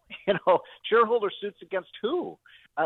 What's happening here is that the shareholder organizations are the ones who are forcing upon these companies. Look, the CEOs, for the most part, of these companies, they just want to make money. They don't want to have all these crazy things. You can't buy plastics. You have to have so many gays and blacks and women and on your board and stuff. They're saying, no, we're going to hire the best qualified people we can. We're not going to have quotas, but this is what this DEI stuff is all about. And I do think it's in retreat, though. I do think people are rebelling against it in a positive way. Speaking of rebelling or revolting or migrating to places that are consistent with your values, to borrow a favorite phrase of the left. This is an interesting chart, and this was a perfect backdrop against last week's debate between DeSantis and Newsom, and maybe DeSantis will mention this in tonight's final debate before the Iowa caucus. This breakdown by region of the 2.1 million Americans who've moved to Florida since the beginning of COVID. 32% came from the Northeast, 32% came from the South, 21% and the rest came from Chicago. Well, 21% from the Midwest, with Illinois leading the way. Yes, from the Midwest, right. And 15% from the West. I mean, it just shows you that it's. I know you often say people are moving from California to Houston for the weather, but it's when you have nice weather, yes, but when you have a freedom-oriented governance agenda, boy, you attract people from all over the country. That's right. And, so it was interesting. Gavin Newsom said, well, not that many people are leaving California for Florida. And that's true, that the migration into Florida isn't really mostly from California. Because it is in the West. It's leading exactly. It is in the West part of the region. They're leading the western states in out-migration to Florida. That's right. So people are going to Arizona. They're going to, Nevada, which has no income tax. They're going to Montana and so on. So this is a big story. People are leaving. They're voting with their feet against these liberal policies. And you're seeing it, by the way, I was in Chicago a week and a half ago. Things seem to be a little bit better in the downtown area. I don't know, Amy, if I'm just imagining that, but things seem to be a little bit settling down in Chicago. I didn't feel like if I walked down Michigan Ave, I was going to get shot. Well, I think your judgment is clouded by the Christmas decorations, possibly. Yes, it was. You're so right. I have to say, can I say that there's no city that has better Christmas decorations than Chicago. That's a calling card. Yeah. It is, and it really is. We do this right. The city looks beautiful at night. But look, I want to make another point, if I may, because this is really important. In the last 3 or 4 days, the Biden administration has made two declarations, Dan and Amy, and these are really important. One is they want to stop building all coal plants in the United States, and they have a plan within the next 6 years to shut down every single coal plant in the United States. That's 30% of our electric power comes from coal plants, and we need coal plants as a backup for the wind and solar plants when they're not working. Second of all, did you see what they're talking about with respect to methane? Now, but by the way, just on coal, that has some Illinois relevance, as you know, because of Southern Illinois coal. So anyway, but go ahead. Exactly. Coal. I mean, look, let's be clear about this, folks. The United States of America was built on coal. We have the most coal in the world. It is an important source of electric power production, and we have the cleanest coal in the world. Meanwhile, I think all of your listeners, because you have smart listeners, know that while we're shutting down our coal plants right now this year, China is building 100 new coal plants. So, boy, that's going to do a lot for the climate. But the other thing that's almost more sinister is, did you see that they've declared war on, quote, methane? Now, Dan and Amy, do you know what methane is? Methane gas. It's natural gas. It's a fancy term for natural gas. Well, guess what? Natural gas reduces carbon emissions. It doesn't increase carbon emissions. It's the reason the United States has reduced our carbon emissions more than any other country, because we have fracking. We're getting access to all this natural gas. My point is, they want to put natural gas out of business, and they want to put coal out of production. If they do this is a serious heart attack, folks. They are going to eliminate 60% of America's energy. Yeah, and then, last we spoke about EVs. NBC Nightly News did a piece where car dealers are saying people can't sell these ones. People are returning their EVs because they want their old cars back. So what are they going to? So they're going to have to mandate that, the government is, to get rid of those vehicles. I mean, they're piling up some. There's even some different rental car places that are not accepting electronic vehicles anymore either. So there's a big vote. This is another good topic, because there's a vote that may happen today on the House floor to eliminate the Biden administration's obscene EV mandates, which are going to require in 5 or 6 or 7 years that everybody buy an electric vehicle. Now, I'm not against electric vehicles, but I'm certainly against the government telling me what kind of car I have to buy.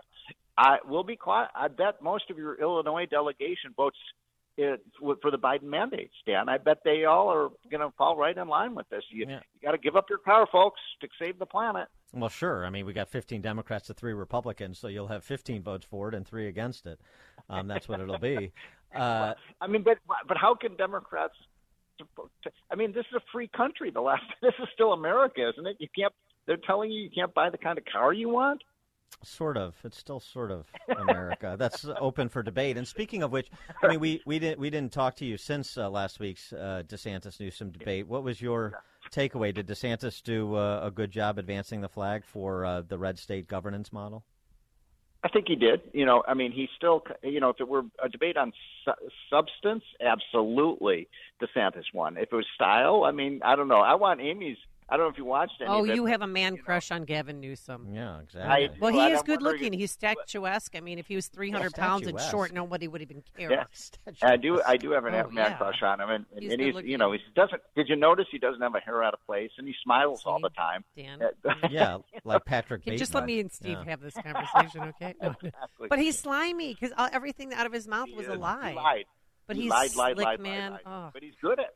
But he's good at it. You got it. I mean, he's slimy. Yeah, I mean, he is. I mean, I actually eel. think that I do think that DeSantis did himself a lot of good with that debate. We'll see whether that is.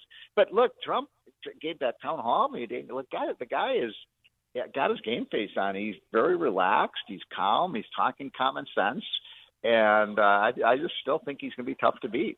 I just loved yesterday when he said, I'm going to be a dictator for one day. I'm going to close the border. That's my one-day dictatorship. I'm like, bingo. That's what we want to hear. Yeah. I mean, I think he's just the reaction to Biden's craziness. And it really is coming down to, what Sarah Huckabee Sanders said, a year ago. Do you want craziness or do you want common sense? Steve Moore, economist and GovZilla author. Thanks, Steve. All right, guys. Have a great day. Take care. Thank you. And he joined us on our turnkey.pro answer line. It's what Chicago is talking about. It's Chicago's Morning Answer with Dan and Amy on AM 560. The Answer. This is Chicago's Morning Answer with Dan Proft and Amy Jacobson on AM 560. The Answer.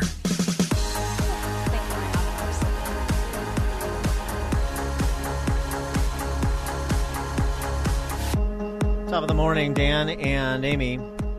Yesterday, House Speaker Mike Johnson had a press conference to discuss what life is like for Jewish students on campus, particularly Ivy League campuses.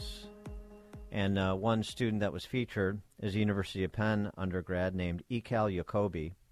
Listen to what he said about what the situation is at Penn. And remember, the Huntsman family made the big splash by saying they were no longer donating to UPenn because of what's happening, just as we've had huge donors from Harvard say the same. Listen to young Ikal Jacoby. Nonetheless, I refuse to go back to 1939 when Jews had to hide their religious symbols and hide who they are due to the intimidation and harassment of us. I used to think this was nonsense, fear-mongering, until I was made aware that Penn recommended to students, quote, not wear clothing/accessories related to Judaism. Right. So that would lead one to believe that there are students on campus at University of Pennsylvania that are failing to abide the code of conduct. And so think about what Jacoby said in the context of this back and forth before a House committee between Congresswoman Elise Stefanik and University of Penn President Liz Magill. Ms. Magill, at Penn, does calling for the genocide of Jews violate Penn's rules or code of conduct? Yes or no? If the speech turns into conduct, it can be harassment. Yes. I am asking specifically calling for the genocide of Jews. Does that constitute bullying or harassment? If it is directed and severe or pervasive, it is harassment. So the answer is yes. It is a context-dependent decision, Congresswoman. It's a context-dependent decision. That's your testimony today. Calling for the genocide of Jews is depending upon the context. That is not bullying or harassment. This is the easiest question to answer yes, Ms. Magill.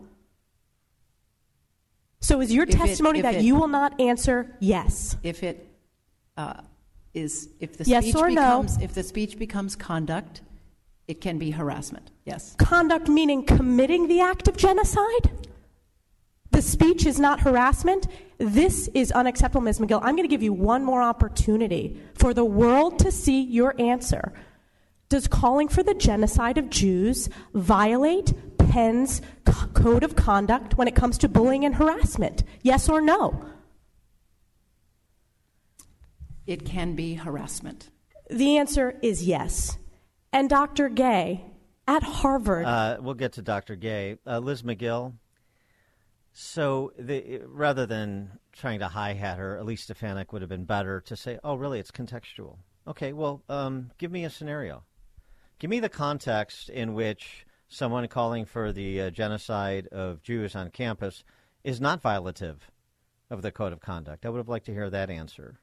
Well, Jacoby, though, I mean, he was told by classmates and even professors, quote, "You're a dirty little J word. You deserve to die," while he was running from one building to the next. That's acceptable? No, that's not. Well, the other point here, emphasis on code of conduct. Code of conduct on a campus is not the same as First Amendment. So what does the code of conduct say, and how is that example or others, Jacoby saying, I'm being told not, for example, I can't wear a yarmulke without fear of being safe on campus. So how is that environment being perpetrated by apparently some Penn students not violative of the code of conduct? And then she turned to Claudine Gay, who is the president of Harvard. And you had the same sort of back and forth. This particular snippet from their exchange is really illustrative. It was very reminiscent of the testimony Christopher Wray gave over on the Senate side before senators on a range of topics, where he essentially said, we have these processes and safeguards in place to ensure that bad actors are punished, to ensure that the FBI operates within its powers, legitimate powers. And, of course, we have no intention to use those processes because we're just sort of caretakers for the politics of the agency, just like these university presidents are just caretakers for the dominant politics on campus. What action has been taken against students who are harassing and calling for the genocide of Jews on Harvard's campus? I can assure you we have robust what actions have been taken? I'm not asking actions underway. I'm asking what actions have been taken against those students.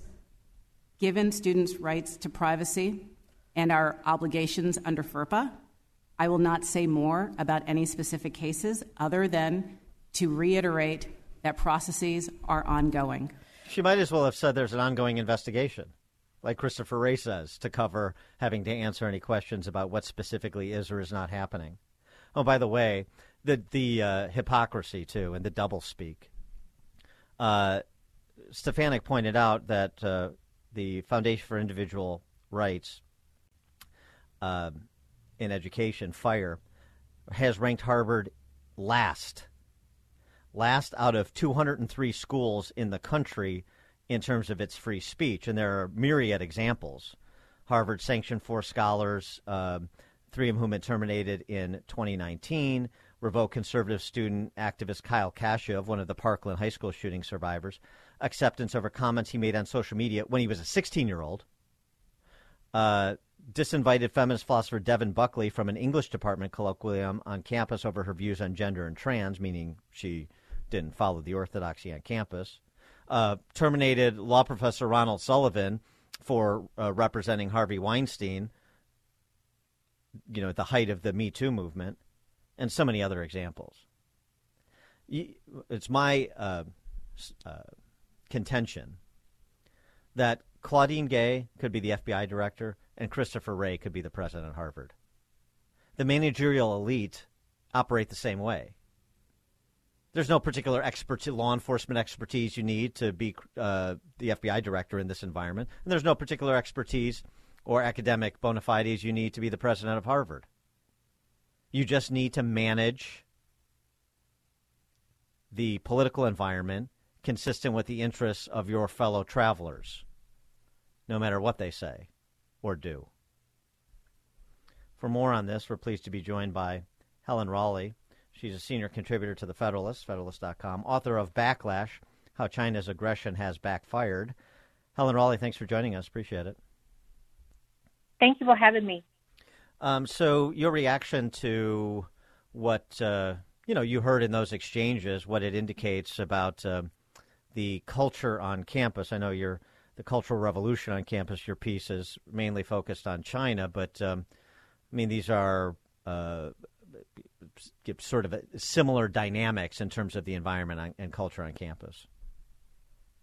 Yes, I agree. I agree with what you just said. I watched some of the hearings yesterday. I was just utterly disappointed and shocked, even though I know our college campuses are intolerant of different ideas. But those presidents, they have weeks to prepare for this testimony, and giving all the new evidence we know about the massacre happened, the terrorists, committed a massacre and rape happened on October 7th, that the presidents have weeks, to prepare for the testimony, and they still come out with such a moral cowardness. It's shocking. And I have to say, my husband graduated from Wharton. So for years, we donated, we contributed to Penn. We stopped our contribution after Penn, basically censored Professor Amy Waxter. But it's just shocking, especially compared the president's testimony to the students' the testimony. Those students' testimony, just like this should not be happening in America. Well, and you include in your piece on Harvard's campus a group of pro-Palestinian students, including the editor of the Harvard Law Review, surrounded a Jewish student and shouted, "Shame, shame." That would be another good example to put to Claudine Gay. Now, is that an example? Is that conduct that's consistent with the code of conduct on campus that's supposed to be anti-bullying and anti-harassment, physical intimidation of Jewish students for being Jewish? Well, obviously not, but we know the college campuses operate on a double standard, right? They are the ones, those liberals run the college campuses, they are the ones who told us for years that the words can be violent. So they have to censor speeches. They have to disinvite conservative speakers. They have to disinvite detransitioned, transgender activists, because they said the words are violence. They want to keep the campus a safe place for other students. But then when actual violence took place, they cannot bring themselves to issue, condemnation, issue statement. They suddenly became quiet, became cowards. And I think yesterday's testimony and their reactions, all these supposedly adults in charge of campus, their reactions since October 7th, which is very telling, that I think those adults are worse than the students who are harassing other Jewish students. I think the adults are the root cause of why our college campuses are the most intolerant, are the most illiberal places in America.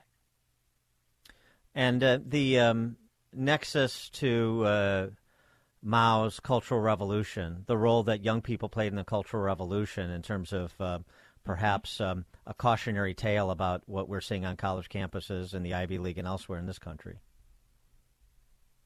Unfortunately, I definitely see similarities. So radical ideologies, whether it's communism, fascism, and, socialism, they all tend to recruit young people, taking advantage of young people's natural disdain for authority, and radicalize young people, turn them into blunt instruments. I see that happened during China's Cultural Revolution.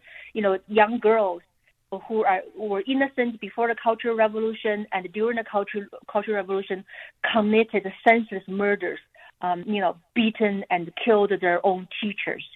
And, one of the witnesses from that event, she said something I think is something we should all remember today in America. She said that Mao started the Cultural Revolution on campus because once you ruin the campus, you ruin students, you are going to destroy traditions, you are destroying values, you are destroying cultures, you are destroying civilization. And that warning, that's what happened in China. And we're seeing this happen in real time here in America. That's why I disagree. Some people say, oh, what's happening on college campuses? They're just kids. They're going to grow out of it. We are seeing from those college professors, those presidents of running universities, they're never going to grow out of it. They're going to turn entire society into those woke campuses, intolerant places. That's why we must learn from the history. And we all have moral responsibility to prevent our young people being taken advantage of, being turning into blunt instruments for radical ideology. Well, then, do you think it's prudent that some large corporations and some big wigs are saying, you know what, if you're against Israel, then we're not going to hire you at our company? Oh, absolutely. Because those corporations, they are private entities. They have every right to decide who they want to hire. And especially if somebody from law school, you just give the example I mentioned in my article about the law school review editor. I mean, he's going to be a lawyer and he's out there leading harassment against another student for no reason other than the student's religious beliefs or ethnicity. Can we trust that he's going to be a fair, good lawyer? No, he cannot be. So, yes, I think that's absolutely, necessary.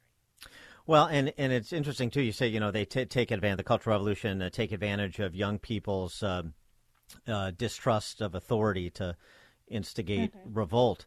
But in this case, the authorities are conspiring. There's nothing to revolt against. They're conspiring to behave like thugs against an insular minority. Well, there are elements of that, but I also think they are cowards. Because you're going back to my Cultural Revolution example, because when that one teacher was beaten by students, none of the adults stepped forward because they were all worried. They were driven by fear that if they step forward to say something, they're going to become the next target. So I think many of those present adults running the campus, they unleashed the woke mob, and now they lost control, and they became fearful. Because they did not want to go say the wrong things and then have those student mob, show up at their offices, prevent them to run their daily lives. So they are also morally cowards. That's why I fully support that Bill Ackman, the venture capitalist, I fully support his call that we need to have the board fire the president, hold them accountable. First, we need to hold the adults accountable. Then we need to hold those field educators, students accountable. We must reintroduce accountability back into college campuses. If we just let this continue to fester, again, they never grow out of it. They're going to turn the rest of society into a giant college campus.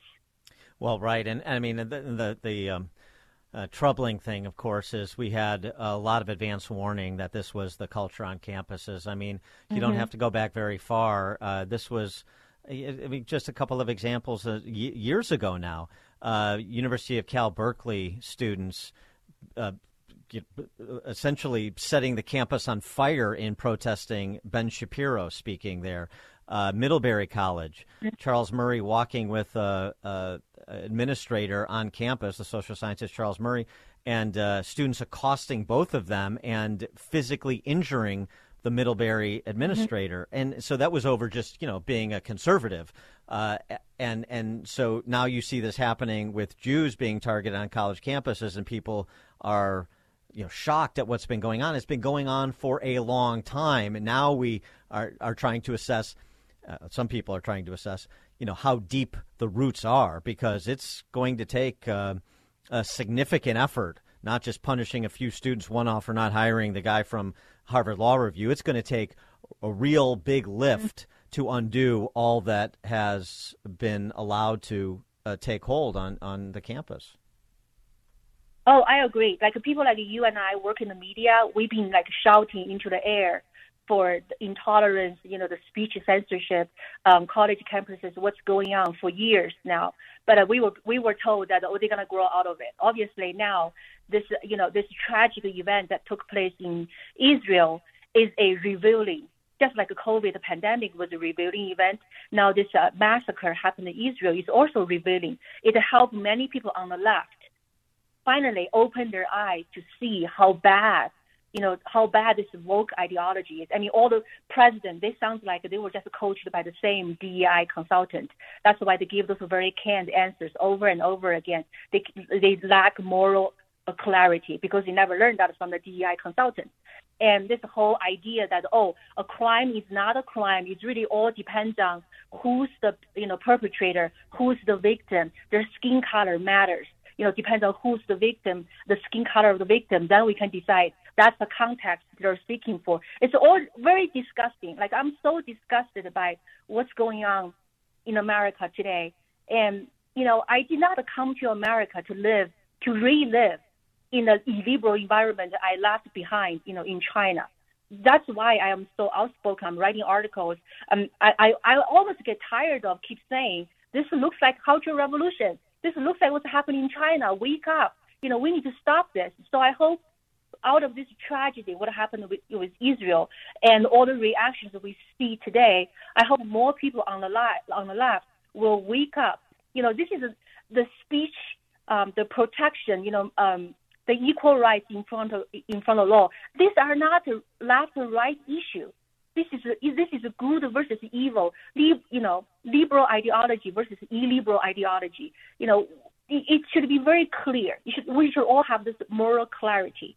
So I hope this event will wake up more people, more Americans, to put a stop on this terrible trend. Helen Raleigh, senior contributor to The Federalist, Federalist.com, author of Backlash, How China's Aggression Has Backfired. Helen Raleigh, thanks for joining us again. Appreciate it. Thank you. Thank you, and she joined us on our turnkey.pro answer line. Connect with Dan and Amy using the AM560 mobile app. Download it today at 560theanswer.com/mobile. America First with Sebastian Gorka. Weekday afternoons at 3 on AM560. The Answer. Top of the morning, Dan and Amy want to revisit some of Christopher Wray's testimony before Senate committee yesterday. But first, House Speaker Mike Johnson on the J6 tapes that have been yet to be released. Something he said yesterday I want to get our next guest, Julie Kelly's reaction to. Take a listen. Trust the American people to draw their own conclusions. They should not be dictated by some narrative and accept that as fact. So they can review the tapes themselves.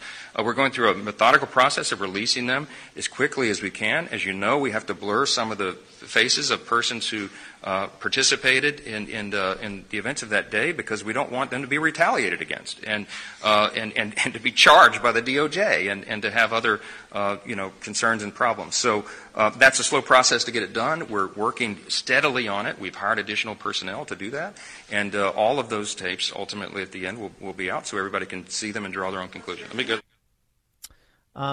What's he referring to there with the blurring out of certain faces? Julie Kelly is a reporter who's been done more reporting on J6 than anybody in the country. She's the best in the business. You can check out her work at her Substack, Declassified with Julie Kelly. She's also the author of January 6, How Democrats Use the Capitol Protests to Launch a War on Terror Against the Political Right. Julie, thanks for joining us. Appreciate it. Hey, guys. Good morning. Thank you for the kind opening. Appreciate it. So what's Speaker Johnson referring to there? So that was really an unwise comment for the speaker to say. I think it sounds more like a delay tactic than something legitimate. The Department of Justice has had these thousands of hours of surveillance video now since January 7th of 2021. They've charged more than 1,200 Americans. They're still arresting people every single week, including from the state of Illinois. So I'm not sure why he thought that was a smart thing to say. That was sort of originally the delay tactic. Well, we have to blur out faces of people who have not been charged or who the DOJ is going to go after. They're going after these people regardless. Also, we've seen a lot of tapes. There's a lot of body-worn camera footage from police that's been made available. So no one is going to hide from this Department of Justice. Mike Johnson needs to stop talking about releasing these tapes and release them. It's been now 2.5 weeks since he released the first small batch. They promised they were going to do this on a rolling basis. They haven't. Release the tapes, stop talking about it, and stop these unforced errors then that give the media and Democrats more oxygen to say you're trying to protect people. You're trying to protect quote-unquote criminals. Just release the tapes. We'll figure it out. We don't need Mike Johnson as the referee. Well, when he says we have to blur some of the faces, that makes me think that he's blurring the faces of informants, FBI informants. What about you? Exactly right, Amy. And that was the reaction on our side, is that Republicans are working in cahoots with the FBI to blur the faces of FBI undercover agents or informants. Now, we know that informants were there. We know that undercover agents from both Capitol Police, D.C. Police, Department of Homeland Security, a lot of agents had undercover officers on the scene that day. So I guess to that extent, if you wanted to say we want to conceal the faces of undercover officers, people might understand that. We certainly don't want the faces of FBI informants who were involved in violence, which we know that they were. We don't need that concealed from the public anymore. I wanted to ask you about this story that broke before Thanksgiving, and it came from a former U.S. Marshal. And what she said during a Fox News interview was essentially that the only thing U.S. Marshals are doing today are acting as administrative staff at the border, like passing out water and stuff to people coming across illegally, or they're part of this program that's ongoing where they're following around people who were in the vicinity of the Capitol on January 6th, even though they've not been charged with any crimes. Do you know anything about that last program? I absolutely do. And in fact, that U.S. Marshal is in our movie, Police State, that was produced by Dinesh D'Souza and Dan Bongino. And she explains at length how U.S. Marshals have been redirected from securing flights, that used to be worried about foreign terrorists, and now tracking people who have been charged or are just being surveilled by the government related to their involvement in January 6th. So she's absolutely right. And I just know this for a fact, talking to so many J6 defendants, a lot of them, including those accused of misdemeanors like trespassing, are on a terror flight list. Their tickets have something called a Quad 6 label on it. They have to go through extensive levels of security, including at the gate, including when they deplane. They are followed around like ISIS terrorists simply because they, as I said, either charged on petty offenses, misdemeanors, or are simply under surveillance. And this includes, in one instance, the infant child of someone who was charged with January 6th. So this is where federal government resources are going, people. And do we have more examples of the federal government prosecutors withholding exculpatory evidence, not being fully compliant in the discovery process in these criminal proceedings? Because we essentially had that with the infamous QAnon shaman, where there was video that ultimately was unearthed that was not provided to the defense, to his representation, by the federal government. And once that was unearthed, all of a sudden he's moved from a multi-year sentence to a halfway house. So there are still complaints from defense attorneys that the government, this DOJ, has withheld exculpatory evidence. This includes the surveillance video. In March of 2021, the General Counsel for the Capitol Police, which technically owns this 40,000 hours of surveillance video throughout the Capitol complex on the 5th, 6th, and 7th of January 2021, went under a blanket protective order. The Capitol Police said that footage was sensitive government material, and every clip basically is under protective orders authorized by D.C. judges. So really the defense could only get the clips from the government that they were willing to provide in discovery. And when defense attorneys said, yeah, but we want to see his actions throughout the building that day, we want to see other people in that vicinity, the government would come back and say, no, you don't. That poses a national security threat to show you more than you need to see. And the judges, of course, mostly uniformly would sign off on that. That's still happening today, particularly in the two criminal indictments against Donald Trump, where the DOJ, Special Counsel Jack Smith, is withholding evidence, not the least of which, again, is video. It looks like the January 6th committee destroyed or has concealed 1,000 plus video recorded interviews with all of their witnesses who gave depositions to that committee. And as you will recall, the cherry-clipped videos that we saw in their national televised hearings, those full recordings now have been hidden somewhere or possibly destroyed.